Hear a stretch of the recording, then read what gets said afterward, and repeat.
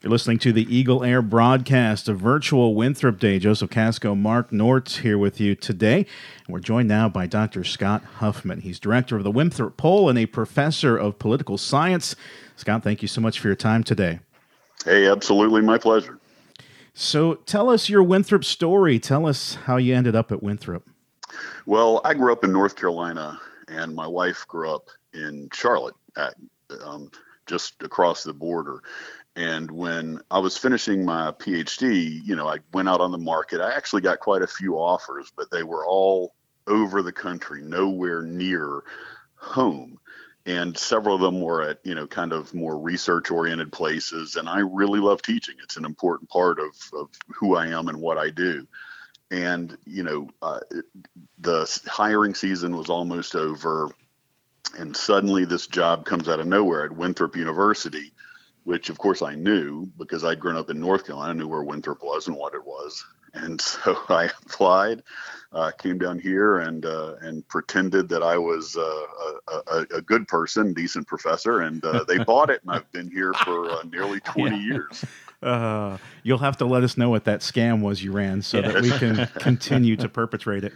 Tell me about the Winthrop Poll and how that all came together, because, when I was hired here 2 years ago, I was thinking, well, I know one person at Winthrop, and it's Scott Huffman, because so often as I was reporting in South Carolina, especially down covering the State House, I would reference the Winthrop Poll in my reporting. So super well known for that, and certainly a thing that gets the Winthrop name out there a lot. Tell us about how that all came together.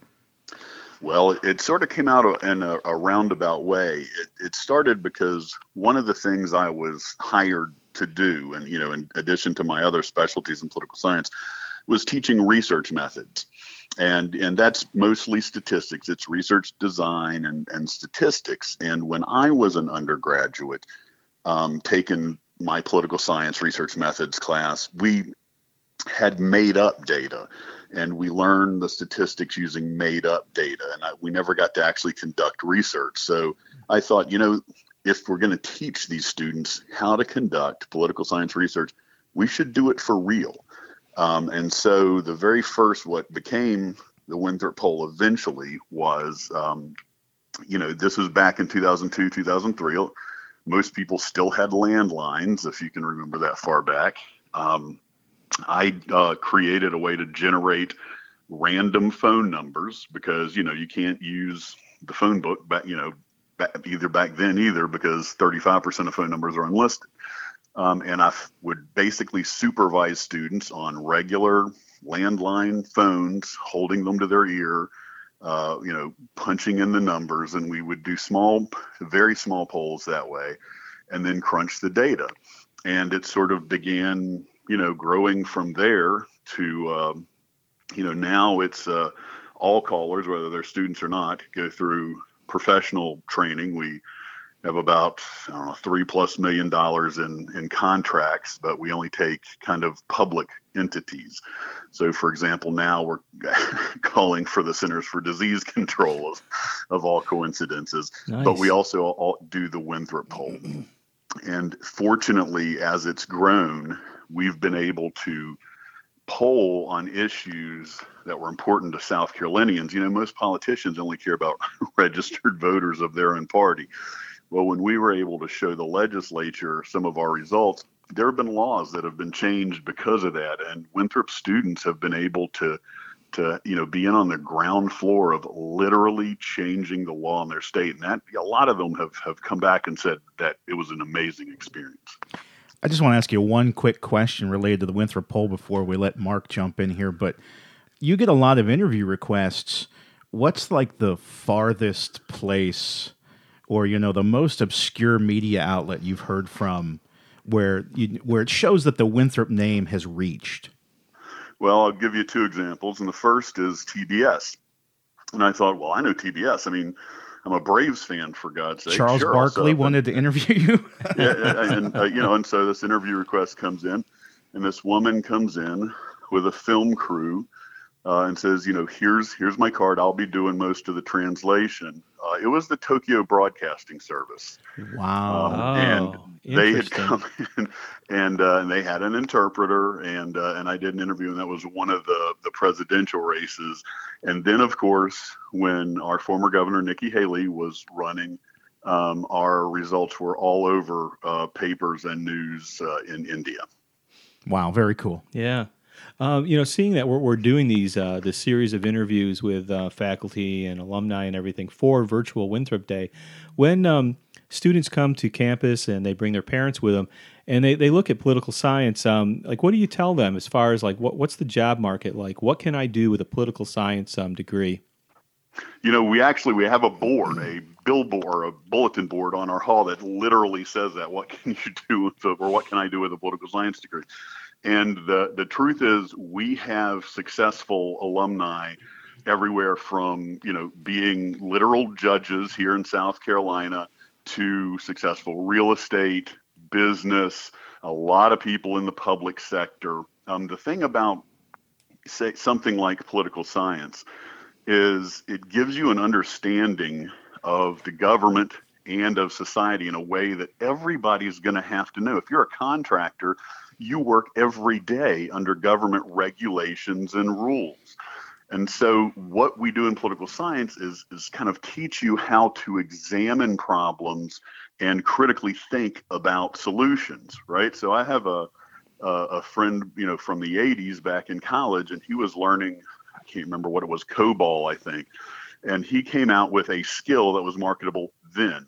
Well, every few years he had to update it because, old programming languages die off and you have to learn the new ones. And, while we're not training you to be obviously a computer programmer, we're training you to be adaptive and to actually look at problems in new ways with new solutions, which is why, again, everybody thinks, oh, poli-sci going to become lawyers. Sure, we have plenty of those. But we have even more that are in, the business world or the public sector.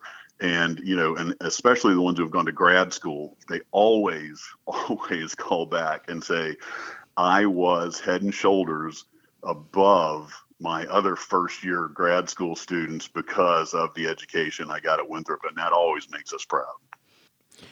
I want to ask you about the election, Scott.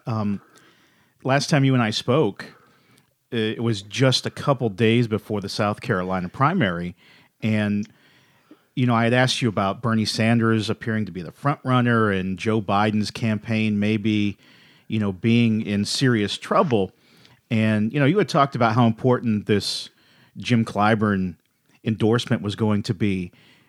Did you have any idea how drastically things would change after the primary, where things just totally reversed, Biden becoming the front runner and now Sanders out of the race?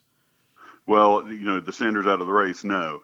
I knew that the Jim Clyburn endorsement was make or break for Joe Biden. I think, and that's nothing truly innovative. Jim Clyburn's voice is stunningly important to African Americans in South Carolina, and African Americans are over 60% of the South Carolina Democratic presidential primary.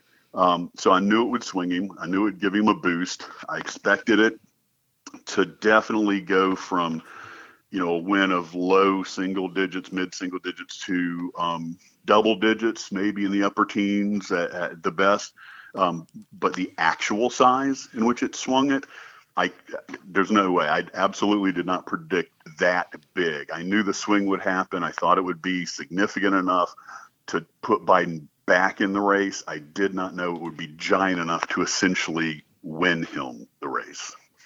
You're listening to the Eagle Air broadcast of Virtual Winthrop Day. Joseph Casco, Mark Nortz here, and we're speaking with Scott Huffman, director of the Winthrop Poll and a professor of political science. Another question about the election. How does the shutdown, the pandemic, you've seen a few states cancel their primaries. Ohio, I believe, held their primary and was criticized pretty heavily for it. How do you think the election has impacted moving forward during this lockdown and during the pandemic? Well, and yeah, Wisconsin held a in-person voting, and there have already been COVID-19 cases traced back to that. What we're going to see is a fight in the courts over voting by mail. Voting by mail has been done for, for just about forever. Donald Trump in 2018 voted by mail in Florida. Every one of our service members overseas who votes by mail. But voting by mail can often give a slight edge to Democrats. And that is what a lot of Republican and the Republican legislatures are afraid of. So we're going to see some fights that have originated because of COVID-19 over things like voting by mail. And in Florida, some of these things were already ongoing. Former felons got the right to vote back. So they, were passing laws to say, okay, but you have to have paid all potential fines in addition to have served your time. So these fights were going to happen irrespective, but COVID-19, and especially the way in-person voting has shown, increases in cases, is changing the tenor of them. And for once, it's not too much to say that it's possibly a life and death situation. Expect to see continued fights. Do you think when this all blows over and we actually do have the presidential race and it doesn't go the way some party thinks it should go, do you think we're going to see stuff tied up in the courts? Well, that's potentially the case. Donald Trump, when he was expecting to lose, in the days running up to the 2016 presidential election, was talking about massive voter fraud. The polls you're not going to be able to believe the polls. And then he won via he got 3 million fewer votes, but he won because of the Electoral College. So, something in the Constitution our founders threw in there because they didn't trust the rank and file people. But to the degree that it is close, absolutely. You're going to see, Donald Trump, fighting tooth and nail against it. And if he loses, certainly, I think there's a huge possibility of something arising in the courts, be it about vote counting, counting Electoral College votes, or even the handover of power. That is entirely possible. Again, the things that have happened in the past few years, are just obviously not standard. And so, those of us who teach American government have, had to add little sections with asterisk that, that basically say this is how it's traditionally done. However, and that has sort of wound its way into virtually every lecture we give in those intro classes. What do you think about how leaders and politicians have been handling this pandemic? Do you think that it's being politicized? Do you think they're doing an okay job of not making it a political issue, or do you think it could be more or less? What's your reaction to it? I mean, I don't think there's any doubt that it's been politicized. There are groups that are sort of astroturfing. If you look at where funding is coming from in a lot of these states like Michigan and Idaho that have had these so-called protests, it turns out that a lot of their domain names are registered by the same folks. So it has been absolutely politicized. We've seen people hired and fired from the administration over, what they've said about America's response to the coronavirus. So, it's definitely been politicized. One of the things that has been interesting from an academic standpoint, none of this is interesting from a human standpoint. It's all, terrible and we want this to be over. But from a political science standpoint, we have seen the importance of understanding federalism rise to the top of the public conversation in ways it hasn't in years. Donald Trump saying, I have the sole power to reopen the economy. And then, a lot of folks saying, actually, you don't. It's nowhere in the Constitution. And then when you read the 10th Amendment, it certainly means that it's the power of the states, not the president.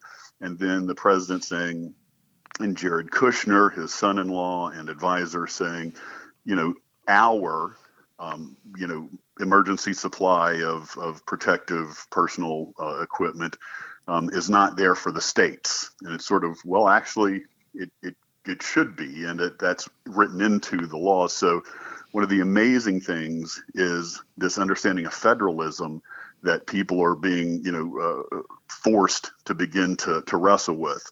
But in answer to your other question, there's zero doubt that it's being politicized and weaponized. Do you have a favorite Winthrop story? As we switch gears just a little bit, do you have a moment that you think about that's my quintessential Winthrop moment? There's a few. First off, and this is one of the things about teaching remotely. I miss my students. There is something about being in a classroom and you're explaining a topic, something you're passionate about, that when you see that one student in the back corner, it's almost as if a light bulb actually goes off and they begin to get it and they begin to ask questions and get into it. It gives your heart this sort of like tingle that I just can't imagine. I genuinely miss that. I think one of the moments that I come back to many, many times is maybe my third or fourth year here. And one of my students was deeply, deeply struggling with scope and methods. That's our, again, statistics and research class.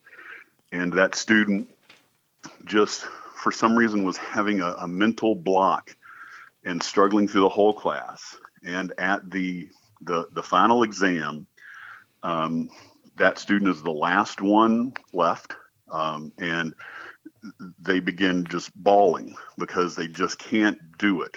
And so I sit down, I don't give them any answers, but I start talking them through, okay, do you remember in class when we were talking about this, what would you do if that were the case? And so I walked that student through those ideas without giving the student any answers, and they finished the exam, they passed, and that student is now a judge in state courts. And I couldn't be prouder to have been a part of that student's journey. And to me, that's what sort of sets Winthrop aside from, other places. I have one daughter at Winthrop and one daughter at a large state university in another state. That daughter would never have a professor sit down with them and help them in an emotional moment like that. And that's one of the things that makes me proud to teach at Winthrop. Awesome story. That is an awesome story. Seeing that you don't have the contact with the students and you're spending quality time with yourself and, probably solving a lot of world problems and everything. A lot of people we've talked to, they've picked music that gets them through this time. And so we got to ask, do you have a pandemic playlist? Well, sort of. I mean, there's stuff I always go back to. I grew up in the 80s, so Prince, that's it. That's the top. There's no artist like Prince through his entire catalog. So, I still occasionally go back and watch, the Purple Rain movie just to see it. Some of the others are, there's a punk band I like called the Dead Milkmen. And they have a catalog which is just amazing that gets me through times. A lot of their songs are deeply hilarious. And for the first time in a long time, again, I guess this goes back to the 80s, but I've been re-listening to Tears for Fears. And I guess I never had an emo phase, so I guess loving Tears for Fears was the closest I got to it. But let me tell you, of all the songs I'm listening to, those three sets of artists, Prince, Dead Milkmen, and Tears for Fears, are coming up a whole lot, followed closely by Iggy Pop, and then it's just sort of all over the place. Wow. I guess a song like Everybody Wants to Rule the World is a good thing for a political scientist to be listening to on repeat for 12 hours, right? Yeah, well, it's basically, the story of my life. Well, if you like punk music that has a little humor to it, for me in the 90s, there was a band called Me First and the Gimme Gimmes that we used to play all the time on our college radio show, and they would do cover songs. And my favorite was their cover of Tammy Wynette's Stand By Your Man. So get on YouTube, check that out, add it to your pandemic playlist, and it's a real hit. It'll make the rotation, I promise. Dr. Huffman, thank you so much for your time today. We really appreciate it. Very, very much my pleasure. Thank you all for doing this. That was Dr. Scott Huffman, director of the Winthrop Poll and a professor of political science. You're listening to the Eagle Air broadcast of Virtual Winthrop Day.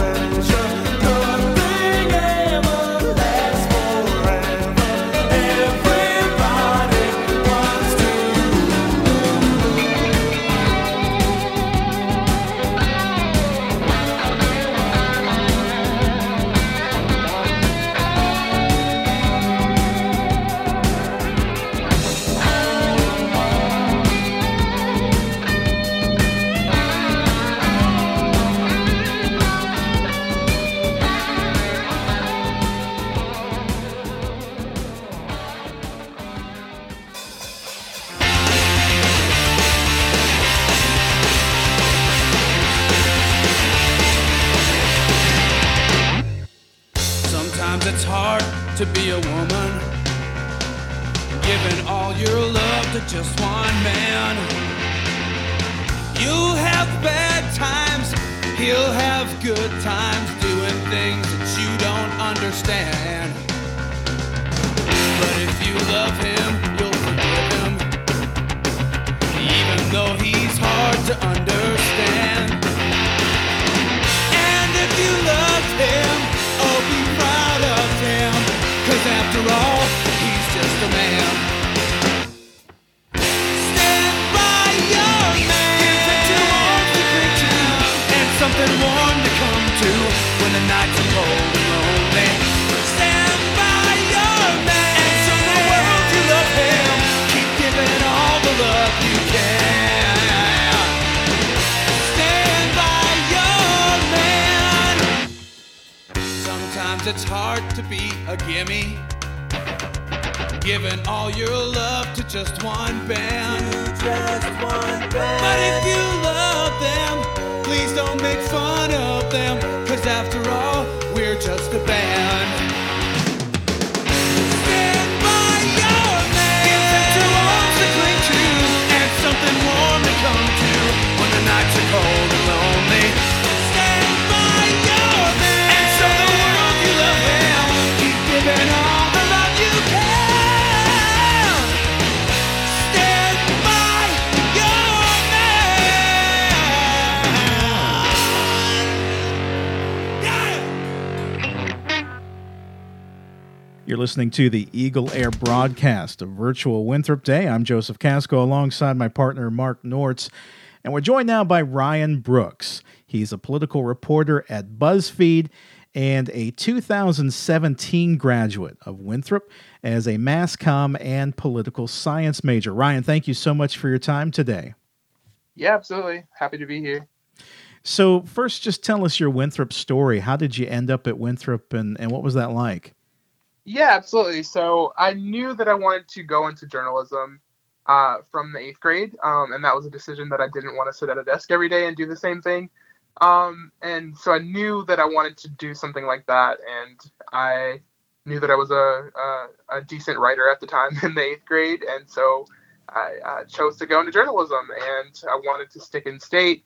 I applied to both USC and Winthrop, and I ended up deciding to come to Winthrop. I visited the campus, I believe it was my junior year of high school, and I just felt at home, just on Scholars Walk.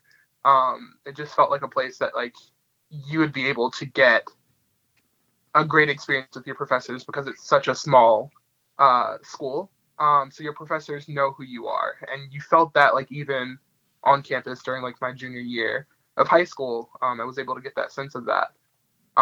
So ended up applying my senior year and decided to go to Winthrop after that. So being a political reporter seems like the perfect combination of not one, but both of your majors at Winthrop, mass comm and political science. Just tell us how Winthrop and the experience of both being mass comm and poli-sci helped prepare you for where you are and what you're doing now. Yeah, absolutely. So I did not know that I was going to go into poli-sci. When I started at Winthrop, I was just a mass comm major. When I was at Winthrop, they had you take a state and local politics class as a part of the journalism courses, and then you had to take political science, I think it was 101. And so I ended up taking those. I ended up loving the classes, and from there, I just continued those classes with Professor Dr. Belk and then a Dr. Holder, who are in the poli-sci department there, and I loved those classes, and looked up my senior year, and I had one more class to take to add the major, so I ended up doing that. But those classes have helped out a lot. As I've started here at BuzzFeed, I just finished up reporting on my first primary election, which was the Democratic primary for president. And I was out in Iowa, and we did mock caucuses like during my poli-sci classes, and those were super helpful when it came to all of this. And just like learning the basic skills of writing and having to do that quickly when it comes to those when it comes to the AP style tests and everything, that just like sort of like gets your speed up for having to like write in the moment when news is breaking. And those things have been like super helpful at the start of my career here. You're always going to learn things on the job, but it's great to have sort of like a skill set already when it comes to things like that. So what do you think turned the tide for you of becoming interested in politics? I think it's just sort of like a job, like where things change really quickly. So, like I said, like in the 8th grade, like I knew that I didn't want to sit at a desk and write the same thing every day. And things are always changing in politics. And during college, like in those poli-sci classes, like you learn about like how politics like influences people and how these different like groups and movements are creating like change like in the system, and it's super interesting to cover that sort of stuff. So what I typically cover at BuzzFeed is like younger voters, so people that are like fresh out of college or still in college, and I focus pretty much on like Democrats. That's my beat, is like it was the Democratic primary, so we were all in that sort of beat. And I covered the Bernie Sanders campaign and how young voters were interacting with the Biden campaign too. So I got to spend some time out in Iowa on the trail with like voters who were canvassing, and out in New Hampshire and Nevada and other places like that too. It's just super interesting to sort of like notice and talk to these people out on the trail about how they're moving and shifting politics, like even at the grassroots level when they're so young. So you are going to be a name I drop to my students when I bring up things that you might be asked to cover when you leave college. And I say, you should at least start to familiarize yourself with politics. Mm-hmm. And I hear all the time from students, oh, I hate politics, I'm not interested. And I always say, mm-hmm. You're going to be asked to cover a wide range of topics, especially at the local level. Yeah. And so, I mean, I'm now going to add you to a name I drop in as an example of that. Yeah. Let's talk about the election and mm-hmm. young voters, since you're definitely well connected in that area. Are you surprised at how quickly things changed in the Democratic primary? I mean, how quickly it went from looking like Bernie Sanders being the front runner to mm-hmm. Joe Biden. And of course that U-turn happened here in South Carolina, right? Yeah, absolutely. I think like it wasn't much of a surprise for me just because like I knew South Carolina politics so much.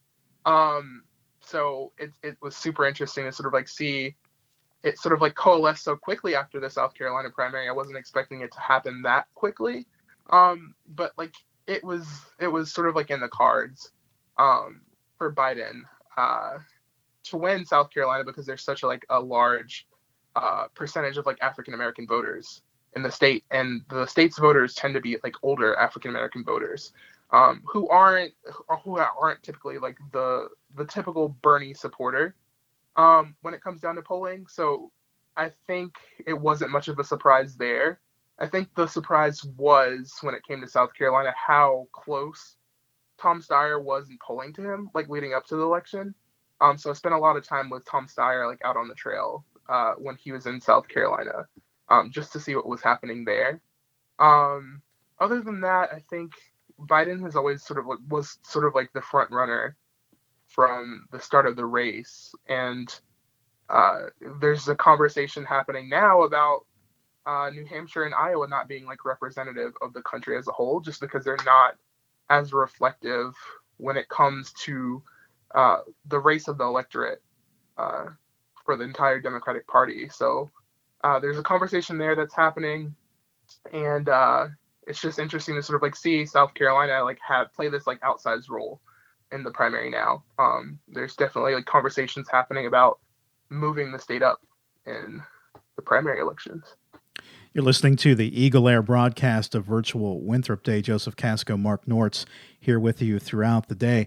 And we're speaking with Ryan Brooks, a political reporter at BuzzFeed. He's a 2017 graduate of Winthrop University who majored in both mass comm and political science. Ryan, we talked to a guy I'm sure you're familiar with, Dr. Scott Huffman, the director mm-hmm. of the Winthrop Poll. And we were talking about the South Carolina primary and the race and the Democratic field. And one thing he expressed was being surprised at how wide the margin was for Biden in mm-hmm. South Carolina. Being that you just mentioned you spent some time with Tom Steyer, he was polling fairly well. I mean, if I remember right, a couple days before the primary, he was in the 15% neighborhood. Of course, he had spent a lot of money. What was your reaction to just the way it shook out when it finally did happen, and how wide the margin was for Biden? Yeah, absolutely. I think there's not even any thinking about it. Like, Representative Clyburn's endorsement did what it was supposed to do for Biden when it came down to the state. If you look at exit polls, like, a lot of people said that they were waiting to see who he would endorse. There was a lot of talk when it came to other candidates who had dropped out prior to the race, who might have been a threat to Biden when it came to that. But those people dropped out, and support sort of like started to coalesce behind him in the early days of that, and in the early days ahead of the primary. But I think, again, Representative Clyburn's endorsement basically like bought Joe Biden that nomination when it came to South Carolina. Absolutely. What do you think will happen with younger voters come November? Do you think they'll have the same level of excitement that perhaps they had for the Sanders campaign? Do you think they'll turn out for a guy like Joe Biden? Yeah, I actually just did some reporting on this for a story I did on younger voters and how they're feeling right now. And I mean, throughout the primary, like, people said that they weren't going to be as excited for Joe Biden, but I don't see people sitting out of the race to not vote for him. I mean, like, the campaign has already started to turn towards younger voters and talk to them more directly than they did during the entire campaign. And that's happening over video calls right now, and groups like Justice Democrats and the Sunrise Movement and these other like youth-focused groups are sort of like trying to push the campaign in a more leftward direction that'll be more palatable to younger voters who were on sort of like Bernie's side throughout the primary. But I don't see them sort of like sitting out and not voting at all. When you travel across the country and you meet people and interview people, do you encounter many people out there with ties to Winthrop?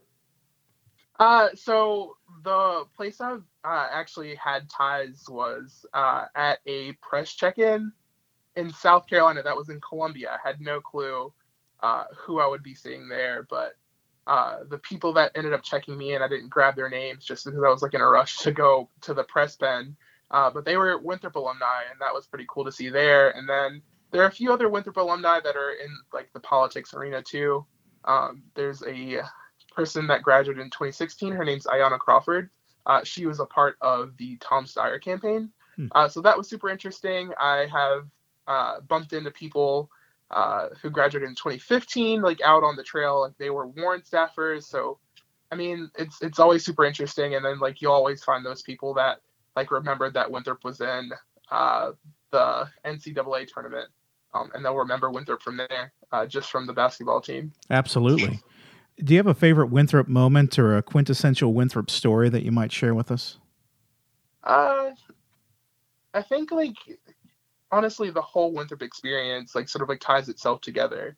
I think throughout my time there, like my journalism, the class of 2017, like the journalism students there, we're all super close, and we're all still seem to be super close. We always encourage each other to do whatever we're looking to do. I still keep in contact with a lot of them, and I think the quintessential moment about Winthrop for me is that bond. It's that small class size that like sort of like keeps you together, and wants you and pushes you to root for the people in your class to sort of like go as far as they can go. It's great seeing alums like Catherine Lowe, like doing what she's doing down in Charleston. Alina Abedin, who was I believe a PR student. She's doing stuff. She's done work with Google. It's interesting to sort of see what she's been up to. There are alums like that I've met on the trail at Warren events, and sort of like even the South Carolina press at large like knows who you are when you're at a school like this, and they remember your face. And people that were at the Herald like have remembered me and talked to me at Warren events that I went to in South Carolina too. So you create like this sort of like this community that's like bigger than Winthrop in and of itself when you sort of like join the program. Very cool. Yeah. One last thing. We've been asking people about the music they've been listening to. Eagle Air, of course, is a music station. We're building what we're calling a pandemic playlist. So we're asking for recommendations of something that people can use as an escape. What's a song or two or an artist that you might recommend to someone that they can use to pass the time as we're all stuck inside a lot more often than we're accustomed to? Yeah, absolutely. I've been listening to the new Fiona Apple album a lot lately. That's been really good. And then I have another playlist that I usually use for work, since I'm basically working from my apartment these days. It's an iced coffee in the morning playlist, which I made. And I can send that over to you if you want that. So give us a couple of your favorite ones on that playlist. I would say Chanel by Frank Ocean is good on there. A lot of Solange music, and Relay on the new Fiona Apple album is really good. Very good. Thank you for those recommendations. We really appreciate it. Yeah, absolutely. That was Ryan Brooks, political reporter at BuzzFeed and a 2017 graduate of Winthrop University. You're listening to the Eagle Air broadcast of Virtual Winthrop Day.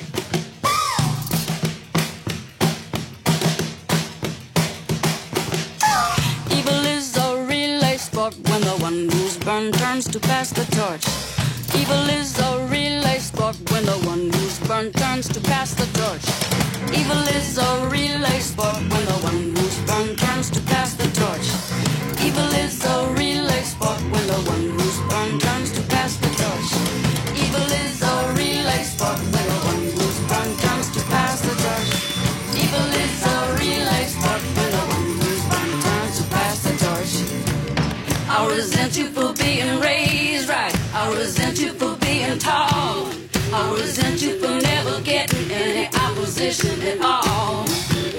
I resent you for having each other. I resent you for being so sure. I resent you presenting your life like a fucking propaganda brochure. And I see that you keep trying to fade me, and I love to get up in your face. But I know if I hate you for hating me, I will have entered the endless race. Evil is a relay sport when the one who's burned turns to pass the torch. Evil is a relay sport when the one who's burned turns to pass the torch. Evil is a relay sport when the one who's burned turns to pass the torch. Evil is a relay sport when the one who's burned turns to pass the torch. I resent you for being raised right. I resent you for being tall. I resent you for never getting any opposition at all. I resent you for having each other. I resent you for being so sure. I resent you presenting your life like a fucking propaganda brochure. And I see that you keep trying to bait me, and I love to get up in your face. But I know if I hate you for hating me, I will have entered the endless race. Evil is a relay sport when the one who's burned turns to pass the torch. Evil is a relay sport when the one who's burned turns to pass the torch. Evil is a relay sport when the one who's burned turns to pass the torch.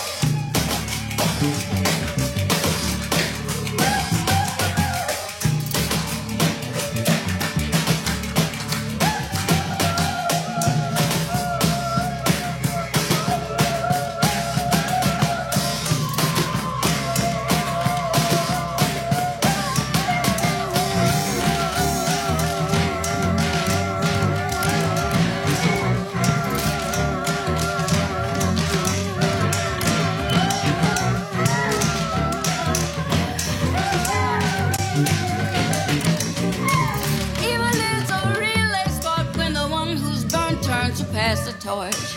Evil is a relay sport when the one who's burned turns to pass the torch.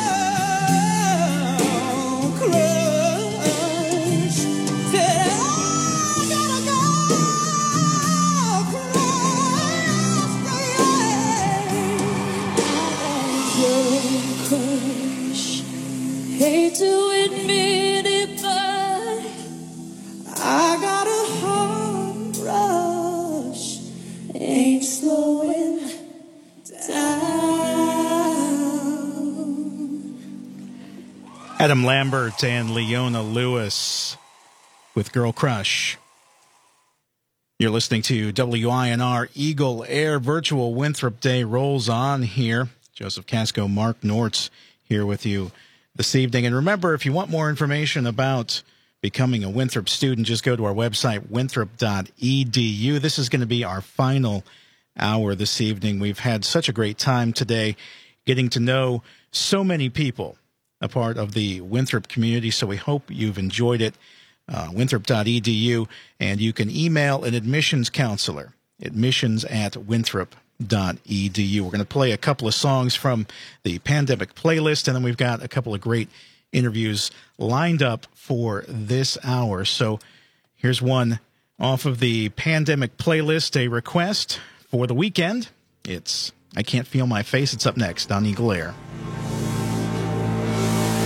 And I know she'll be the death of me, at least we'll both be numb. And she'll always get the best of me, the worst is yet to come.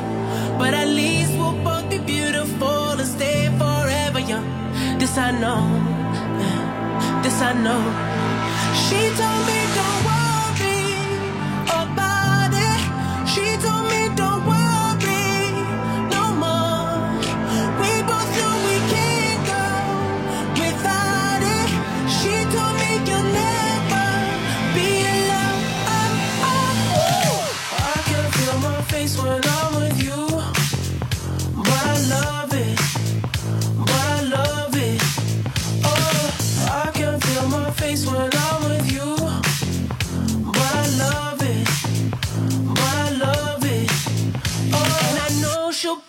death of me, at least we'll both be numb.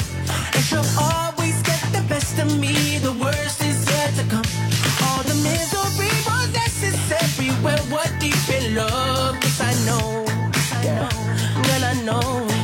She told me don't worry about it. She told me don't worry no more. We both know we can't go without it. She told me you'll never be alone. I can feel my face when I'm with you, but I love it, but I love it. Oh, I can feel my face when I'm with you, but I love it, but I love it. I can feel my face when I'm with you, but I love it, but I love it. I can feel my face when I'm with you, but I love it, but I love it.